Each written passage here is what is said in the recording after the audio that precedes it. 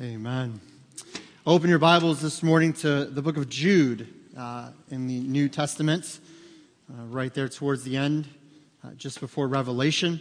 And it's Revelation, not Revelations. Just throwing that out there for anybody that was thinking, what does he say? It's right before the book of Revelations. No, it's one Revelation. Just think of it that way. And so we are so excited this morning. What an amazing time of worship and song to lift up the name of Christ, to know that he is literally our everything. And he is not a part of our life, right? He is our life. Christ is not one part in a way to live a happy and successful life. Christ is our life, regardless of whatever our circumstances may or may not be like. And so we are so excited to praise him this morning. And we are continuing in a series we started a few weeks ago called Conversations with God. And what we said was, if we could have a conversation with God, if we could sit and talk to him, what would we want to ask him questions about? What would we want to get his opinion on? And we've covered everything from what would God say about politics to what would God say about the church. And that ended up being like a 2-week message because your pastor's long-winded. Well, he is. But also I just had a lot of content. And this morning we're going to be talking about another topic that I pray will encourage you and give you wisdom to guard against some things that I think are coming into the church, not our church specifically. I mean church, the body of Christ in our nation and in our world. These are not new things by any stretch, although the title will give you the impression that it is. It's not new by any stretch of the imagination. It's been since the beginning. We've seen individuals, groups, movements that have tried to pervert and twist and change the Word of God to meet their own understanding or their own views. And so we're going to look at what would God say about the New Age movement, the New Thought movement. What we mean by New Age is, again, you think, oh, well, this is new. This is not new. This is basically mysticism, any kind of, and phrases like, usually related to this would be things like energy, auras, chakras. Some of the New Age movement things would be relating things to Buddhism, Hinduism, and incorporating those things together. One of the weird things about New Age, New Thought movement is that it really is kind of a melting pot of a lot of things. That's kind of what I'm getting at. There's even a very popular, and I'll give you more about him in just a minute here. There's a very popular speaker, author. His name's Richard Rohr. And he talks about kind of this New Age mysticism, okay? What's interesting is for like 50 years, he was a Catholic priest. And he has no problem taking Christian Bible views, Christian views, or he called Christian views, and kind of merging those with some of these mystic New Age, New Thought movement teachings. And so that's kind of the weird thing about this area is that you can very easily take a Bible verse and kind of as your foundation say, the Bible says this, and quote the verse, and then build on that foundation some very different views, some very non-biblical views, and then you go, but it's okay because we have a Christian foundation. So I know I'm not really going to try to confuse anybody today, but we're going to walk through this morning, okay? And because, again, I think on the surface you might think, well, what's the big deal? If somebody thinks like this or says the Bible says that. In my opinion, the false teaching that I'm hearing and seeing going through our church and our nation today is the most damaging thing to the church. Greater than any secular danger we may be facing. Any other, and I'm all for speaking out against political things that we feel are injustices and defending those rights and freedoms and all that. And we kind of talked about that a little bit in that first week. So if you missed that, go back and listen to that. But in my opinion, as a follower of Christ and as a pastor, the greatest concern I have for the church in America today is not politically based. It's the teaching we're hearing from the Word of God from pulpits across this country. It's the teaching of things that are just completely not in Scripture, but yet sound like they should be in Scripture. And what does the Bible say as the time grows dim, right? As they get towards the end, what are people going to do? They're going to gather to themselves what? Teachers having itching ears. They're going to refuse sound doctrine. That's what we're seeing in our day and age today, guys. That's what's happening in our day and age today. And so let me just say this. As we go unpack all of this, I want to remind you again, and hopefully you know this is true of my heart, and hopefully you know me well enough to know this is true. This is not an attack against any one teacher. Okay? Hear me now. What I hope to do this morning is unpack the teaching that we're hearing. I don't know the hearts of some of the people I'm even going to reference as examples of teaching these things. Now, they profess to be Christian. They profess to know Christ. I can look at their teaching and go, I don't necessarily believe they are true followers of Christ based on the Word of God, but I don't know their hearts, okay? So I can make it a discernment that I'm not going to follow their influence because at the least, if they are a Christian, they're not true followers of Christ by following God's Word. But maybe they're not saved at all. I don't know. That's not the point of this talk. The point of the talk is not to attack a person. It's to criticize and discern a teaching. And as students of God's Word, we have to be okay with that, right? Amen? I mean, God's Word says you have to discern the spirits. Is it of Jesus Christ or is it not? By the way, all things Christian are not Christian. Just because it's a Christian author, supposedly, in a Christian bookstore with a Christian title, doesn't necessarily mean it's biblically sound. And I encourage you guys, and I don't know the exact title, I can't remember now what it's called, but we've been doing this study on Wednesday nights called Epic by Tim Challies. And I've referenced Tim Challies before. But Tim Challies, and maybe I've said this before too, I don't know if it was on a Sunday night or Sunday morning. Tim Challies is a pastor in Toronto, I believe. And he's also a book reviewer. I'm going to reference a review that he gives of a book in a little bit. But he did a video, and it was basically like the top 5 worst bestsellers of Christian books, something like that. And he talks about the five of the top bestsellers in Christian genre, and he kind of talks about biblically, theologically, why they're not very sound biblically, and why they're actually very dangerous. And so just some food for thought. If you have some time and you're on YouTube later today, maybe look him up. Very sound guy. I like a lot of what he has to say. I don't agree with everything he says, but he's very, very sound in most things that I've heard. So that being said, I want to look at Jude 4. I want to talk about how we can unpack this, because I think we have to be so discerning in our day and age today. We have instant access to media, right? I don't have my phone on me, but if I did, I could pull up YouTube. And I've been listening to, at times, Billy Graham sermons from like the 50s and 60s.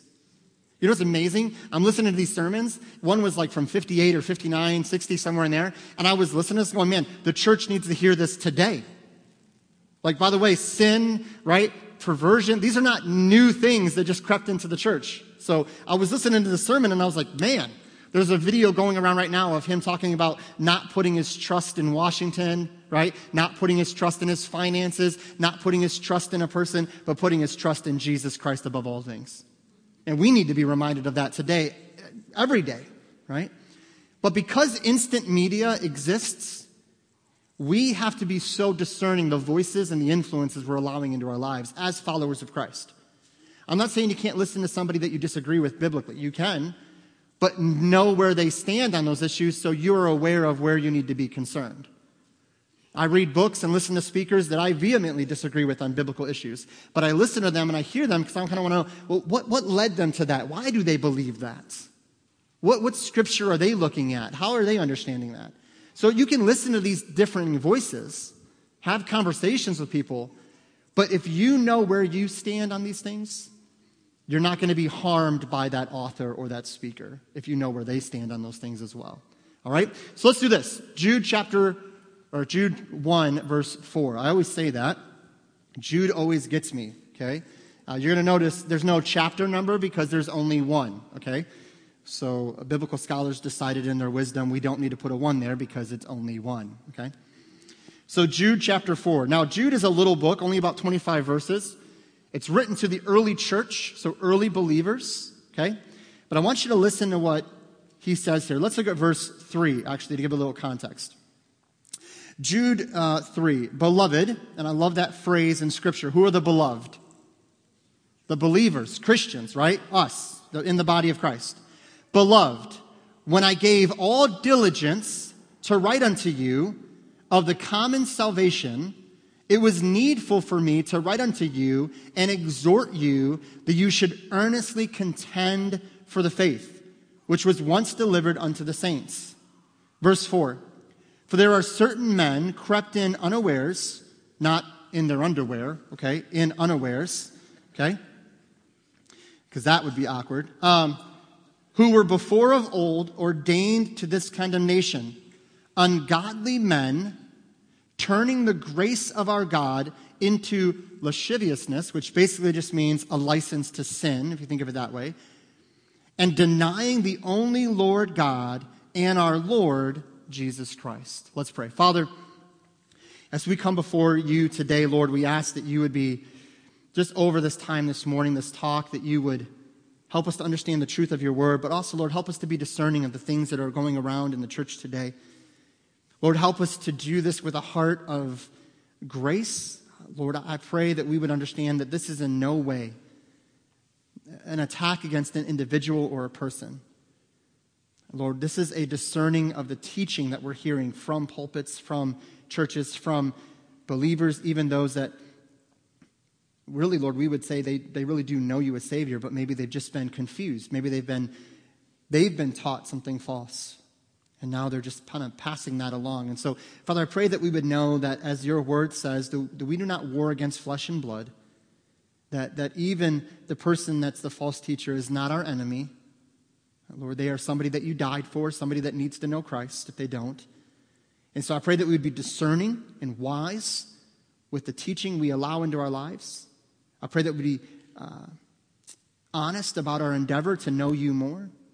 Lord, it's not about us being right and them being wrong. It's about what do we see your word laying forth in a clear teaching, a clear understanding. What are the orthodox views that Christians from the very beginning have held according to your word?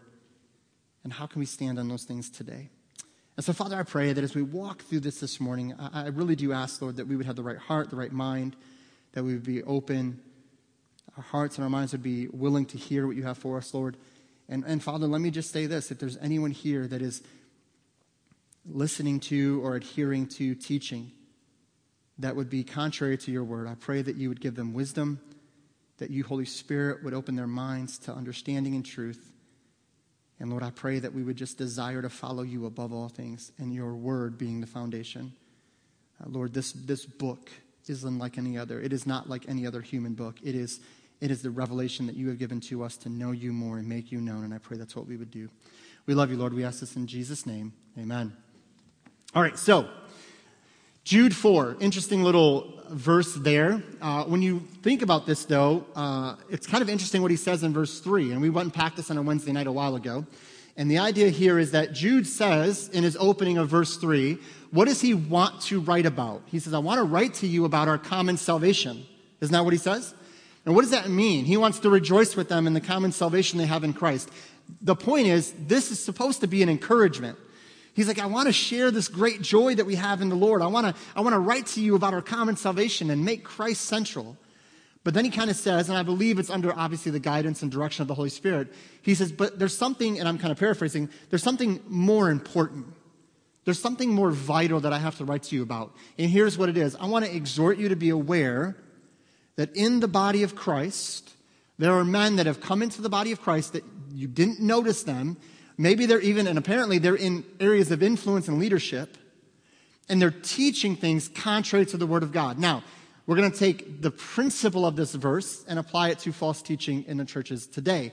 But the specific false teaching, there's two that are talked about here. Two specific false teachings, I believe, that Jude points out. One is using the grace of God for a license unto lasciviousness. That basically means that instead of saying we're saved by grace, are we saved by grace, by the way?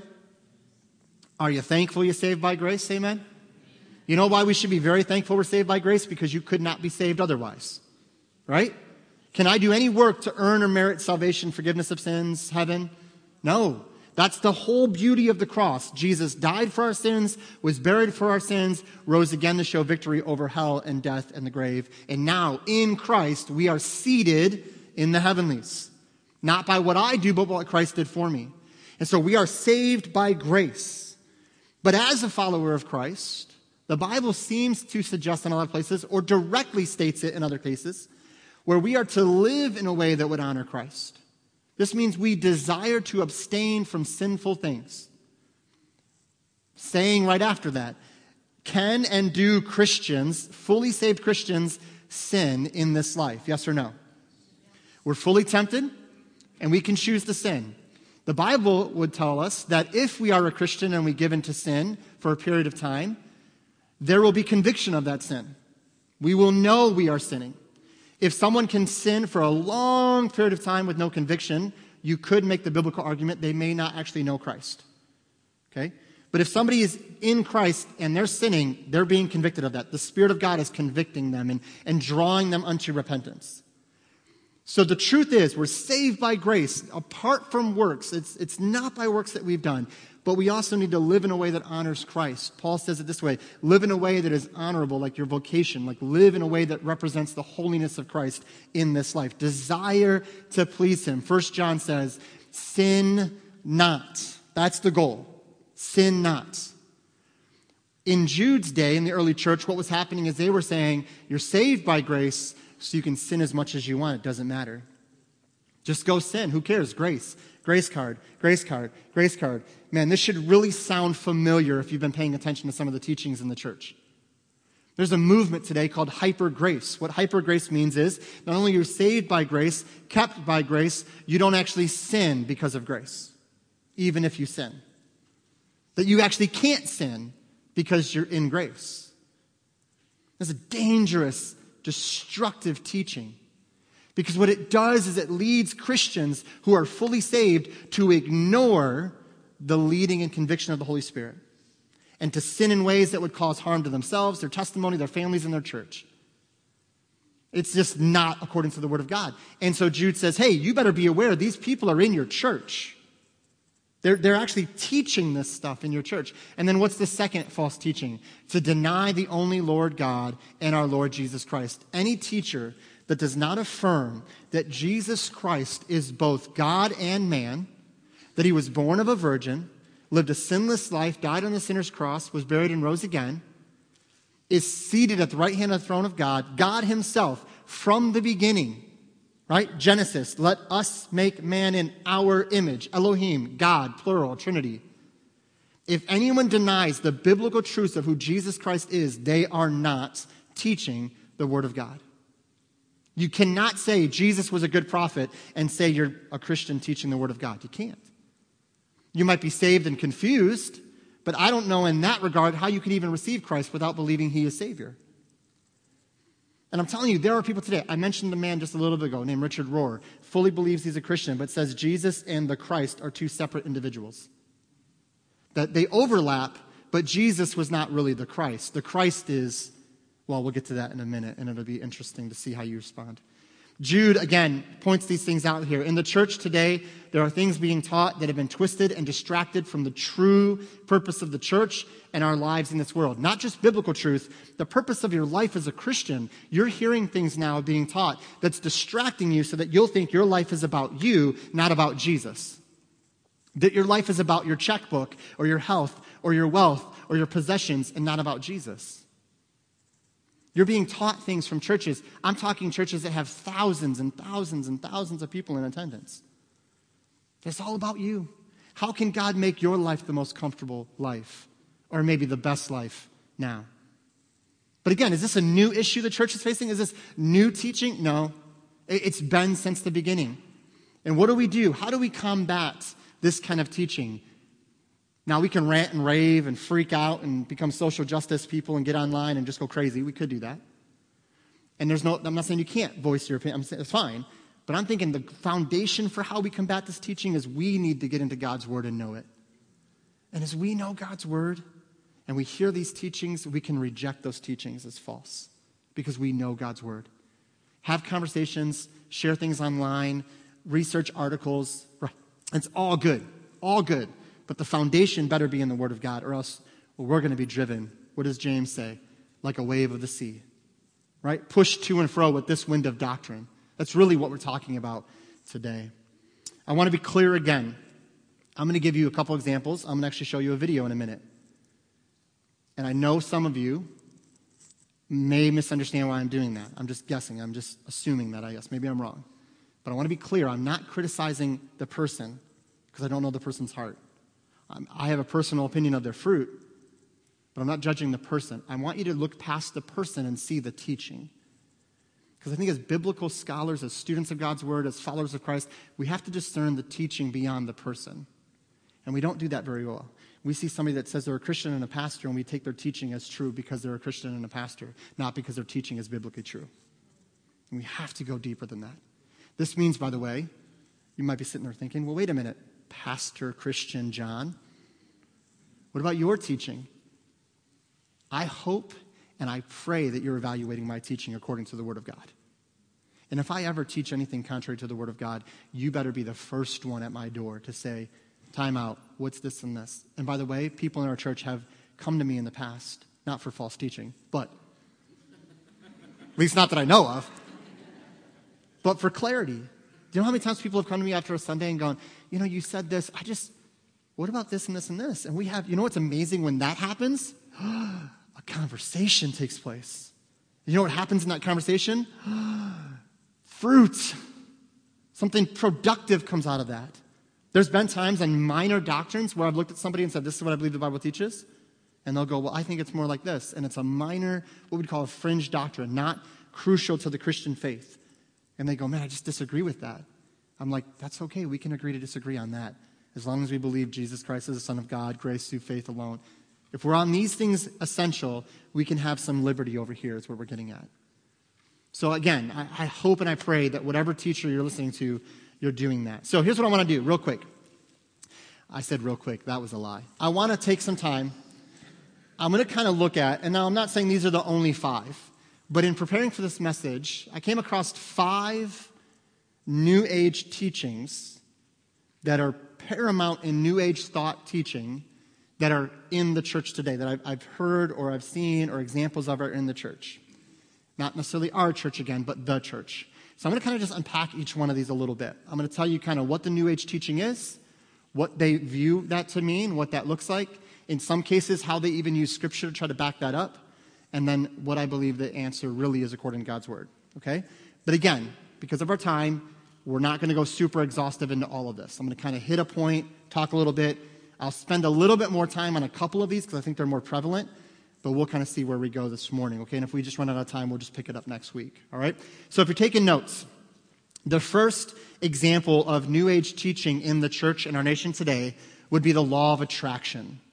The law of attraction. Just curious, has anyone heard of the law of attraction before? This is popular, okay? This is popular not just in New Age thought. This is also sometimes in leadership books you'll hear this. Personality books you'll hear this. Different things in our culture we'll talk about this. The law of attraction is basically this.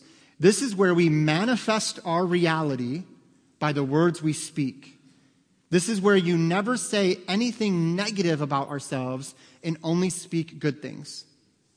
So hear that definition now. We manifest our reality by the words we speak.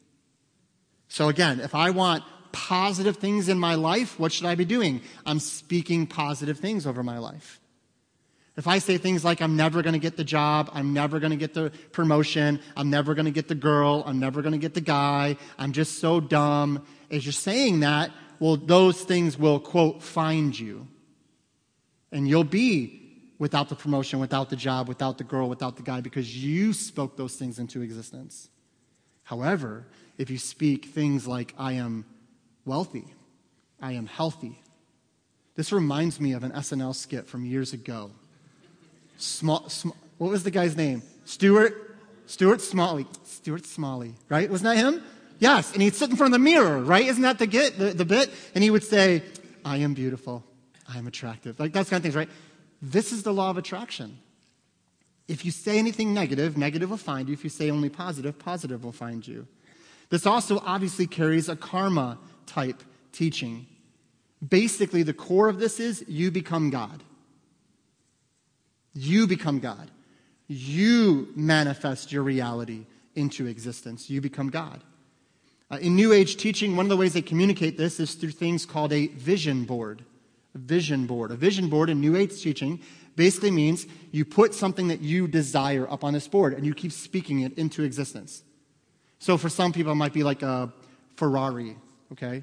I want a Ferrari, so I'm going to put a little picture of a Ferrari up on my vision board, and every day I'm going to speak, I will own a Ferrari. I own a Ferrari, because you speak in the present tense. I own a Ferrari. I own a Ferrari. And over time, when the Ferrari shows up in your driveway, poof, look what you made. And guys, this is not, when I first heard this, I was like, come on. Come on. Man, guys, people eat it up, man. You know why? Because what is the teaching of that really kind of calling to in us? What is there in us in our sin that it's calling to? The word selfishness, right? You deserve that Ferrari. You deserve that $1 million, so you speak it into existence. And man, we like that. We love that teaching because I'm going to speak this into, I'm going to be a millionaire. Problem. What does James say about praying for things just to consume them on your lusts? Not hearing that. Man, speak a Ferrari into existence sounds a lot better than what Jesus said in Luke when he says, pick up your cross and follow me. Deny yourself and follow me. Hebrews chapter 11, they wandered about in goatskins and naked and afflicted and in caves and were persecuted and killed for their faith. Man, that Ferrari and that money and that health, wealth stuff, that sounds way better than this Bible stuff that says I may actually suffer for Jesus Christ. Now, will God bless us with health and wealth at times in our lives? Praise God that he does. But he is the sovereign one who dictates those things in our life. We don't manifest reality.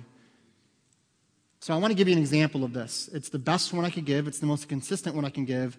And I pray you understand why I'm giving it again. And if this bothers you in any way, just let me know. But TJ, go ahead and show that little clip for you of this pastor and teacher that I think will Hi, I'm Joel Osteen. I'm excited about my new book, The Power of I Am. 2 words that can change your life today. When you say, I am strong, strength comes looking for you. I am blessed, blessings start tracking you down. Or I am unlucky, bad breaks start heading your way. I'll help you choose the right I ams so you can live a happy, healthy, successful life. I hope you'll pick up a copy for you and a friend.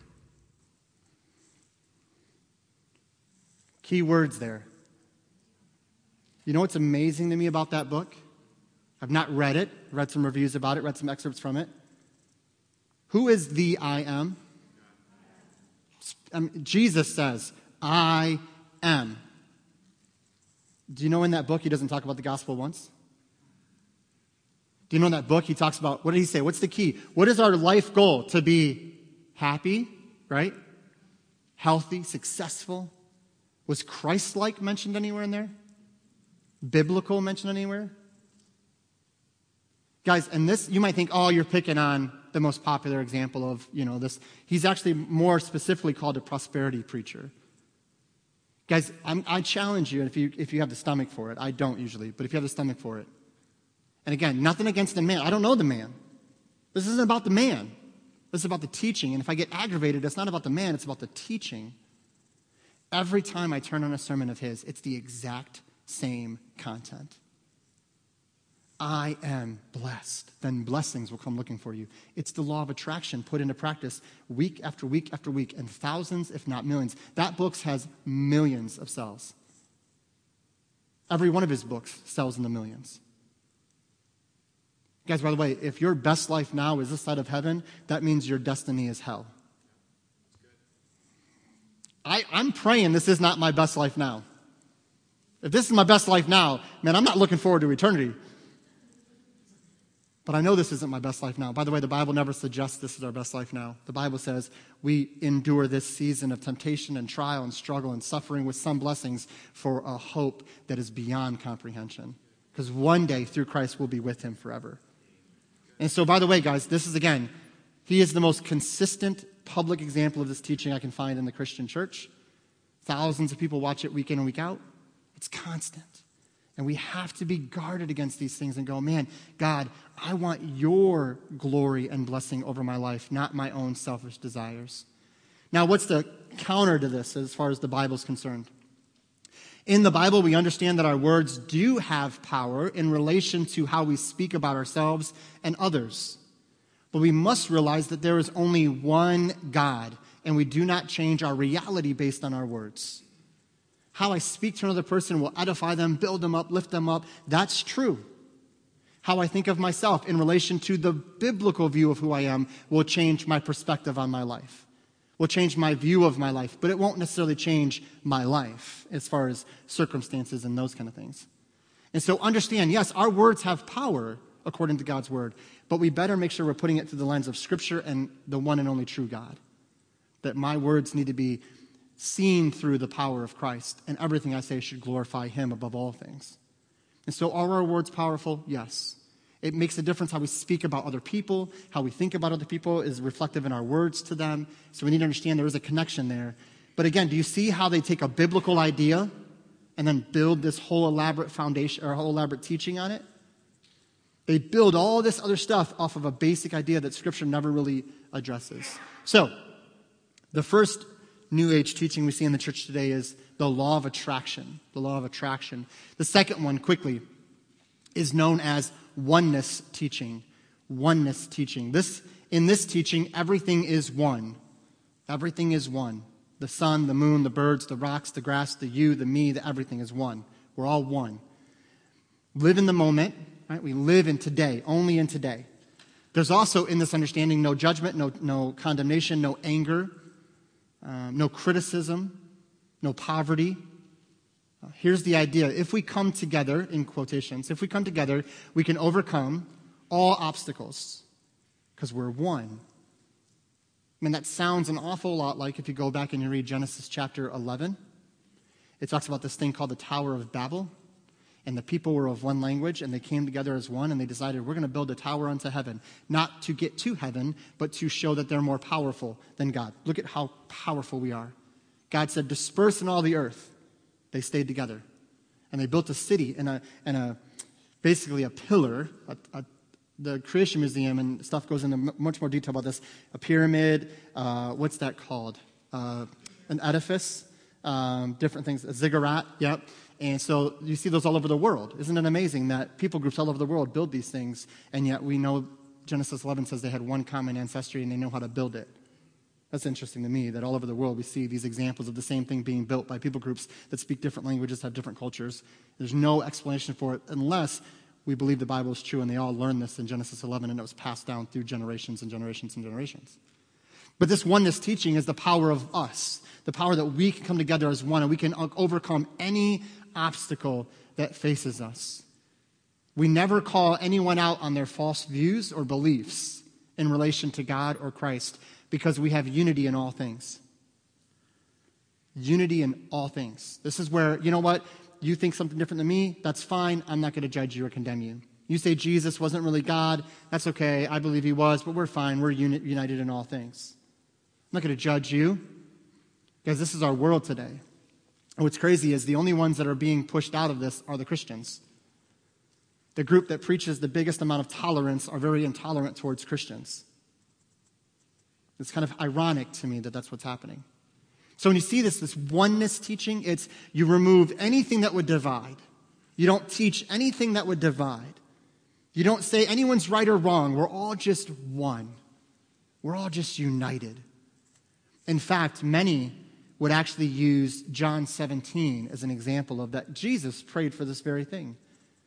They would say, well, Jesus prayed just as the Father is one with me and me with the Father, so they should be one with me and with us. And they go, see, Jesus prayed for oneness. The problem is Jesus, what was he saying when he was praying that prayer? Who is one with Christ? Is the whole world one with Christ? No, the believers are one with Christ because of Christ. And so there is a unity in the Word of God, and it is among the believers. But hear me now, we are called biblically to discern right and wrong, truth and error, right? What did Jesus say in Matthew? Jesus said in Matthew, don't think I've come to bring peace. I've come to bring what's the word? Sword. I've come to bring division. Division between who? Mother and father, son and mother, brother and sister. What is that division? What causes division in a family like that related to Christ? I come to Christ, but my parents are not Christians. There's division there. Now, we are still family. I still love them. They still love me. We're still family, but we're not united fully in all things. Why? Because I believe Jesus Christ is the Son of God and they don't. That's caused the division. Jesus Christ causes division when it comes to what we view about Jesus Christ. What does Paul say in the book of Romans? Jesus is a stumbling block to those that would reject him. What does that mean? You have to acknowledge him. You're going to stumble over him. You may reject him, teaching, you may reject the Son of God, but you will have to one day admit, what do you believe about Jesus Christ? By the way, read Revelation. What does God do before the throne? he divides. Those in Christ, those not in Christ. So again, this kind of a teaching, this oneness teaching, sounds really good. Well, we should all be united in one. But really, when you start breaking it down, you realize, oh, wait, but you're actually removing anything that would divide, which would mean, as a Christian, I can't tell you you need to be saved, or the Bible says you're going to go to hell for your sins. I can't teach that in oneness teaching because your truth is your truth, my truth is my truth, and we're all truthful. Every holy book carries the same weight of truth. Who are you to tell them that they're right or wrong? This is postmodern thinking coming full circle. So we have to understand this oneness teaching is in the church. Christians will teach this. Pastors will teach this. Well, let's all just come together and be one. Nothing that causes division is good, they would say. Now, let's be honest. There is bad division, right? There is sinful disunity in the church. This is when we take an area of Christian liberty and we use it to divide one another and say that they're not even a Christian because they disagree with me about, going to the movies. Let's just pick something silly.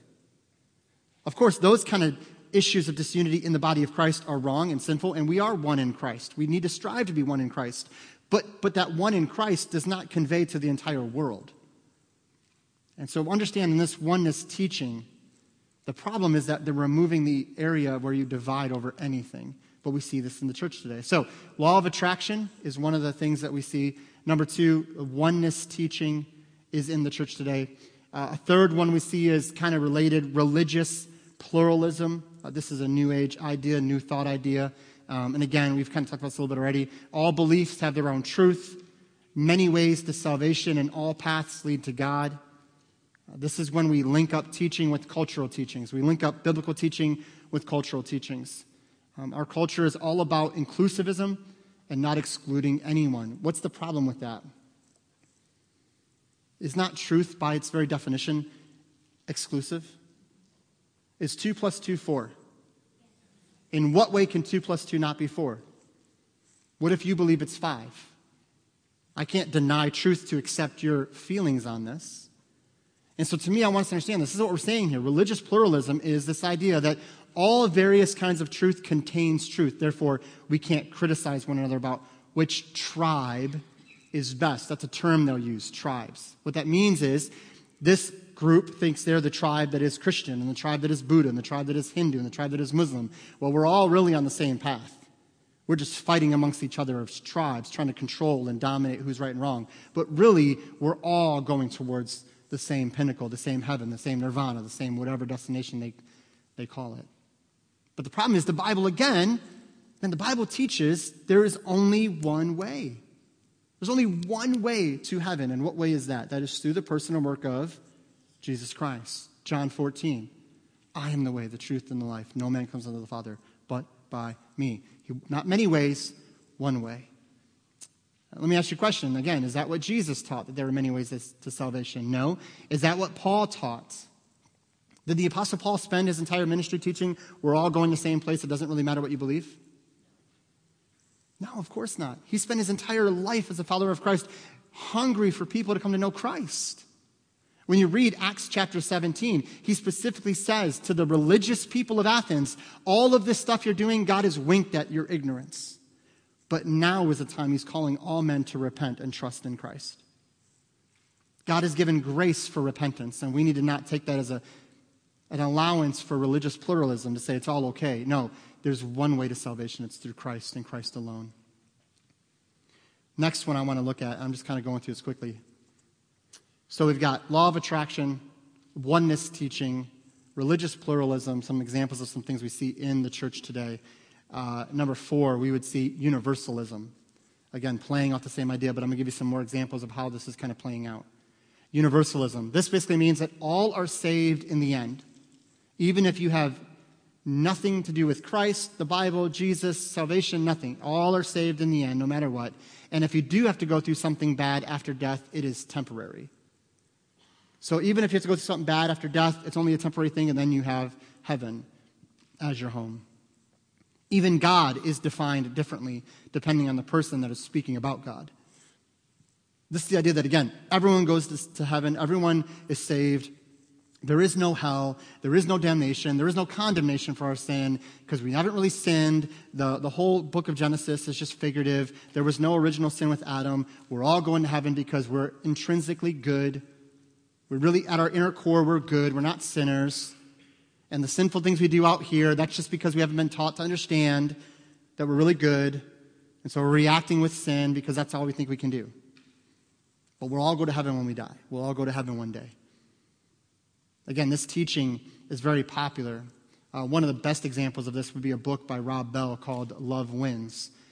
In this book, Rob Bell basically suggests that for us to project wrath on God is wrong. That the reason we want sinners to be condemned to hell is because we think they should be punished. So like Hitler, you hear the name Hitler and you automatically think evil, sinful, man, that guy should be punished for eternity. Well, that mindset is what we project on God, according to Rob Bell, and then that's why now God doesn't really actually do that. He merely lets them go because love wins. But what's amazing is in his teaching of this, he never specifically says verbatim, all people go to heaven. He just asks a lot of questions and then leaves it up to the audience to figure out what he means. That's another thing in some of these teachings. It's very fluid. It's very individualized. It's very how you take it and what you think it means. Which again, to some degree, God's word is individual to us. God applies it to our lives individually. But in a lot of ways, God's word is not individual. It is clear revelation that we are to live under. Another author that has suggested this idea, as well as many other attacks against Orthodox Christianity, is an author by the name of William P. Young. William P. Young. Does anyone know what book he wrote about 10, 12 years ago? Maybe a little more than that. That was super popular. The Shack. Okay, there you go. William P. Young wrote a fictional book. Hear me now. It's fictional. The Shack is not nonfiction. It's fiction. Called, and it sold multiple millions of copies. Even had a movie made after it. And again, it's a fictional writing that caused a stir. Right? When this book came out, evangelicals were losing their mind. And I would argue rightfully so. And I'm going to get to why in a minute. Because evangelicals now were going, well, it's just a fictional book. It's just entertainment. I think it's creative the way he, presents God in a different light and all this. Other evangelicals were going, but man, there's no scripture here. There's no gospel here. It's just complete rejection of Orthodox Christianity. And then the response was, but it's fiction, so it doesn't really matter. It's just imaginary. It's not real. So the evangelicals that were conscientious of it or concerned about it said, okay, it's fictional, we'll let it go. Fast forward a few years. William P. Young wrote another book. This new book, in 2017, a non-fiction book entitled Lies We Believe About God. He presents, I think it's 28 lies we believe about God. So a man that wrote a fictional book that sold multiple millions of copies about 7 years before he wrote his second, he wrote other books too, but another nonfiction book called Lies We Believe About God, where he addresses theological issues. Let me just throw it out there. Why do you think an author would do that? A real whimsical, kind of fun nonfiction book. I get an audience. Now I have millions of people that have read my book. I present another book. Guess what those millions of people are going to do? I really like The Shack. I'm going to go buy that book. Because that's what's happening here. And in this book, 28 Lies We Believe About God, he actually questions things like sinful, being totally depraved in our sin. That at my core I'm really good. That all are saved. He suggests these things, not even hints at them. He says these things. The idea that anyone would go to hell for their sin is ridiculous. There is no hell. All are saved. The Bible is meant to be taken figuratively, not literally. Christ didn't die for our sins in our place. That he took the cross as the worst humanity can do and showed he loved us still. Now, again, I want to read something from Tim Challies, who's a pastor and book reviewer, and he said this when comparing the two writings. He says, years ago, when I reviewed The Shack, I said, despite the amount of poor theology, my greatest concern is probably this one. The book has a quietly subversive quality to it. Young seems set on undermining Orthodox Christianity. Seems set, he puts again in quotations. Now we know, because of this new book, he is set. He is set on revoking and replacing the very pillars of the Christian faith. This is the stuff that's being just permeated in Christian culture.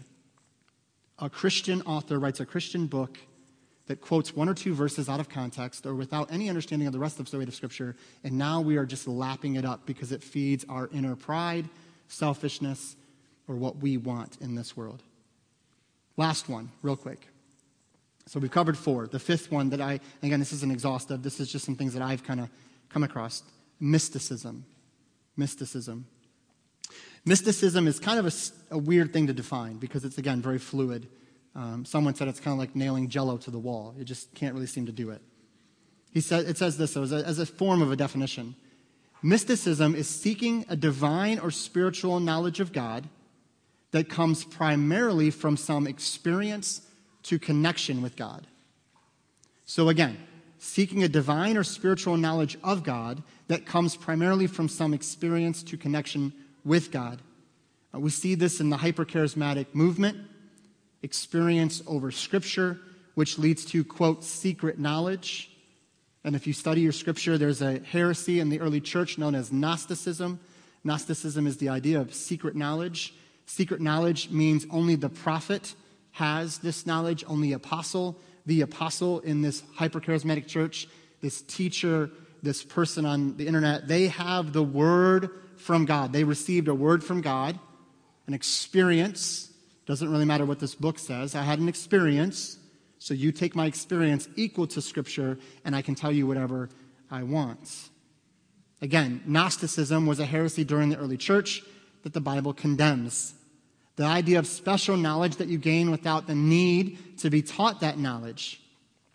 Some teach this is what Jesus really taught. However, the New Testament speaks against this idea. This idea of secret knowledge, that I wasn't taught this knowledge, I just have this from my experience with God, and now I'm going to give it to you, and now you take it as equal with God. Now, here's the danger of this. There are some Christian so-called prophets, teachers, whatever, that they will say something that's awfully close to Scripture or is Scripture. Okay? And then we go, oh, it's Scripture. I see it in Scripture. So we think they're good. But the problem is that usually there'll be something scriptural, something a little off. Something scriptural, something a little farther off. And it's those little variances that start to lead us to kind of start going, wait a minute. Now I'm deciding between Scripture and your experience. Well, who is truth, or what is truth? And again, some of these prophets even have made, quote, prophecies that have, quote, come true. But because they just looked at the Scriptures and looked at what the Bible was saying and said some things, and it seemed to come kind of true. But then some of these prophets make prophecies that never come true for decades, and nobody questions it and continues to send them tons of money. A man by the name of Richard Rohr openly teaches mysticism and New Age, and yet refers to himself as a Christian. Now, again, you might think, what's the big deal about that? I don't know who Richard Rohr is. I've never heard that name before. No big deal. I've never heard of him. How big can he really be if I haven't heard of him, is what we tend to think. How influential can he really be? However, just recently, and again, not an attack against the person, there's just a quote. And I'm not saying you can't quote people you don't agree with, but I'm just saying when we quote people, we give them influence. Just recently, Stephen Furtick of the Elevation Church quoted Richard Rohr in a positive light. Here's the quote. Stephen quotes Richard Rohr, who said this: "Most of us were taught that God would love us if and when we change. In fact, God loves you so that you can change. What empowers change? What makes you desirous of change is the experience of love. It is the inherent experience of love that becomes the engine of change." Now, that's a quote by Richard Rohr, quoted by Stephen Furtick. Now, let me ask you, when I read that, most of us would hear that and go, I'm kind of good with that.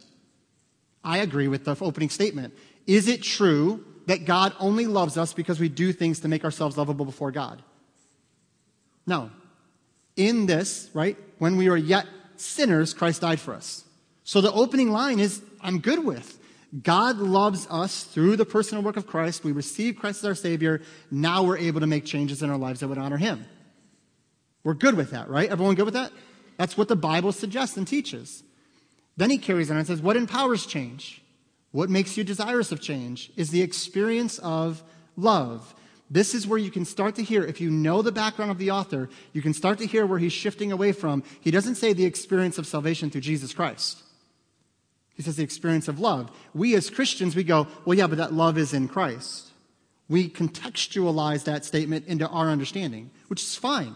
Because again, it's not necessarily intrinsically untrue. But then he says it is the inherent experience of love that becomes the engine of change. The inherent experience of love. While we think that quote, come on, Pastor John, you're just splitting hairs. It's pretty close. Maybe he omitted it, but he really meant it. Richard Rohr also wrote in a book called The Naked Now. That title should get your attention. The Naked Now, not meaning literally, but just exposing truth. You ready for this? The former Franciscan Catholic priest, Christian. The subtitle is Learning to See as the Mystics See. Here's the quote. The most amazing fact about Jesus, unlike almost any other religious founder, did you hear the phrasing here? Is that he found God in disorder and imperfection and told us that we must do the same or we would never be content on this earth. I have a problem when someone says that Jesus found God. No, Jesus didn't find God. Jesus is God. It's not figuring out how to find God in disorder that we are content on this earth. No, it's finding my purpose through the worship and connection to Jesus Christ that gives me contentment on this earth until I go to heaven one day and be with him. And obviously, again, I'm not suggesting that we can't quote someone we disagree with in one area or whatever, but just be aware of who we're referencing and what we're talking about. I do believe that there should be more in common than not when referencing someone in relation to the truth of who Christ is and was. Again, notice that he suggests Jesus had to, quote, find God. To Rohr, Jesus is not God because Jesus and Christ are not the same thing. I referenced this a little while ago. Rohr's book, quote, The Universal Christ, a book that suggests that Christ is not a person, but an energy in all things. Another phrasing from that New Age thinking. An energy in all things. This is how he refers to the second part of the Godhead, Jesus Christ, Christ the Son of God. This is the concerning part.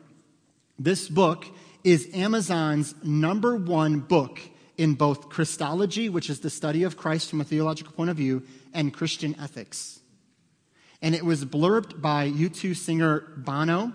Oprah Winfrey interviewed Rohr in 2015 and 19. The ex-pastor Rob Bell has been influenced by Rohr and did a 90-minute interview with him from an article from September of 2019 by the Gospel Coalition.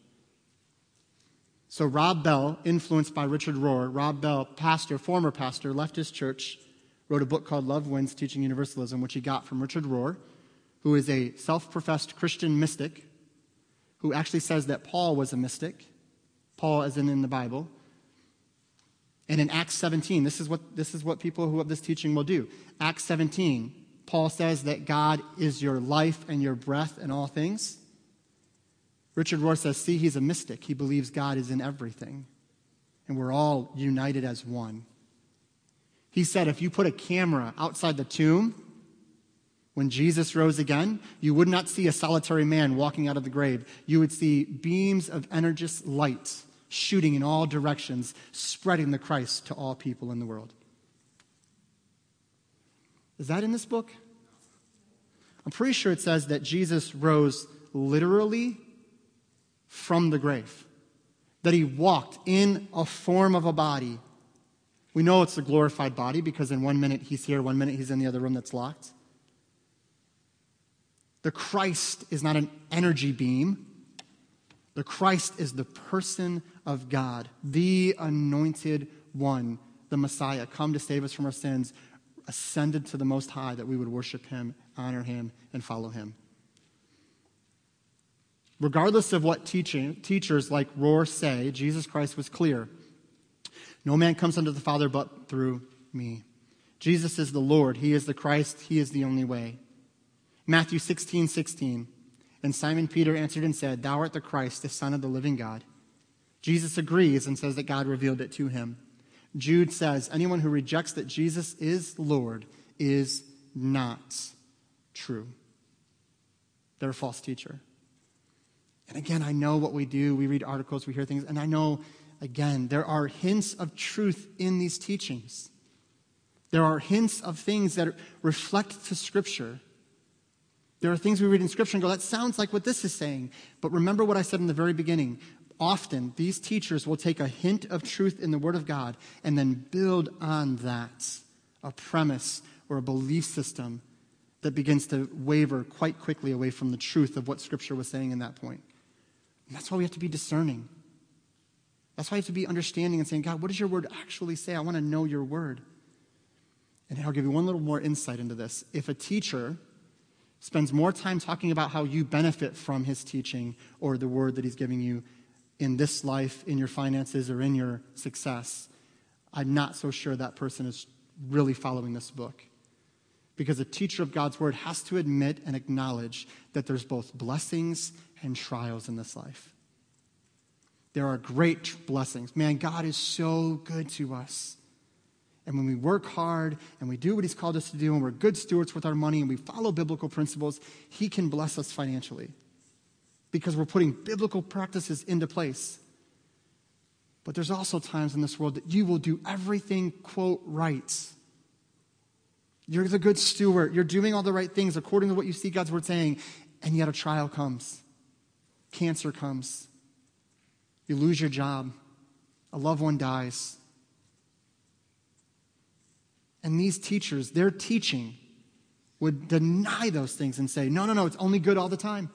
Only speak good all the time and good will find you. And we have to be so careful that we don't omit things from the Word of God, because here's the point in closing. When you share Christ with someone, we need to make sure we're sharing the true gospel. And the gospel has become just get saved and have a better life. That's not the gospel. The gospel never says, get saved, have a better life. The gospel says, you are in your sin. There's a punishment for that sin called hell. But Jesus Christ, because he loves us so much, was born of a virgin, lived a sinless life, died on the cross, and rose again. And if you would place your faith and trust in Christ alone, by grace, receive the salvation he's offering, you will be saved from your sins, redeemed, and find heaven as your home for eternity. And in this life, you will experience great peace and great joy. But in this life, you will also suffer and you will see great persecution. Because this isn't heaven. This isn't it. We're just passing through. We're just temporary residents, but our citizenship is in his heaven. And we need to present the full gospel, not a watered down, more appealing human gospel. We need to present the true gospel. And I think if we're not careful, these teachings will misconstrue that in our minds. I really do hope this has honestly been a blessing to you. This has been something on my heart for a long time, and as I read God's word and I hear these teachings, it just drives me crazy. And again, a conversation's open. I would love to hear from you and how you see these things or how you feel about these things or think about these things. I'd love to talk to you more about that.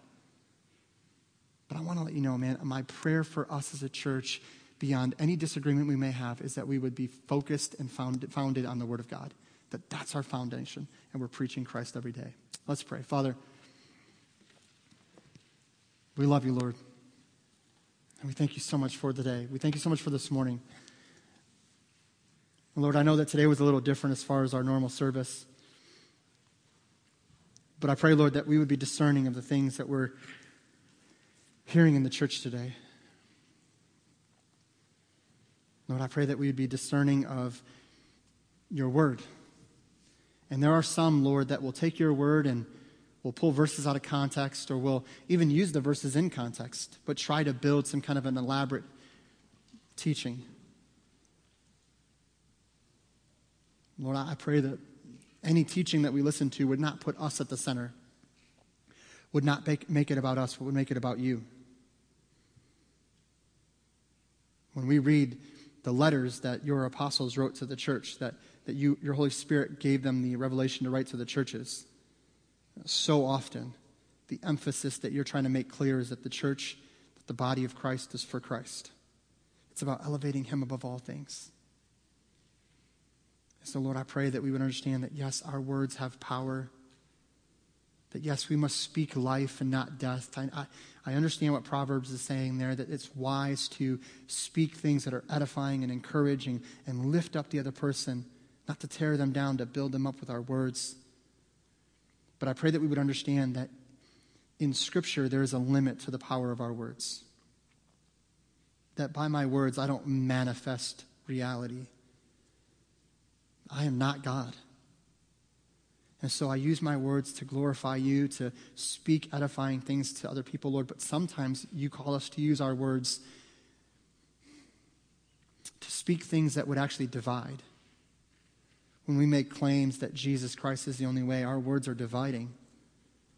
And someone may hear that and not like that, may think that's too harsh or not very loving. I pray that we would know that when we speak those words, it must be with a heart of love. And so, Father, I pray in all of this that you'd give us wisdom and guidance and help us to be followers of Christ, not followers of self. We're not here to build our kingdom. We're here to focus on your kingdom. Lord, bless now this time of response as we cry out to you and ask for wisdom and application in these things. We ask this all in Jesus' name. Amen. If you'd stand to your feet for just a few moments, we're going to have time of invitation. This is a time for you to come and maybe just pray and ask God to give you wisdom in these things. But let me also say this. If you don't know Christ this morning, then this morning, first and foremost, would you cry out to him? Would you ask him to save you, to forgive you of your sins? Would you believe by grace through faith that he is the Son of God and you need him? Would you cry out to him and ask his forgiveness this morning? Or would you come and pray? Maybe there in your seats you would pray and say, God, give me wisdom in these things. Whatever God is doing, would you respond?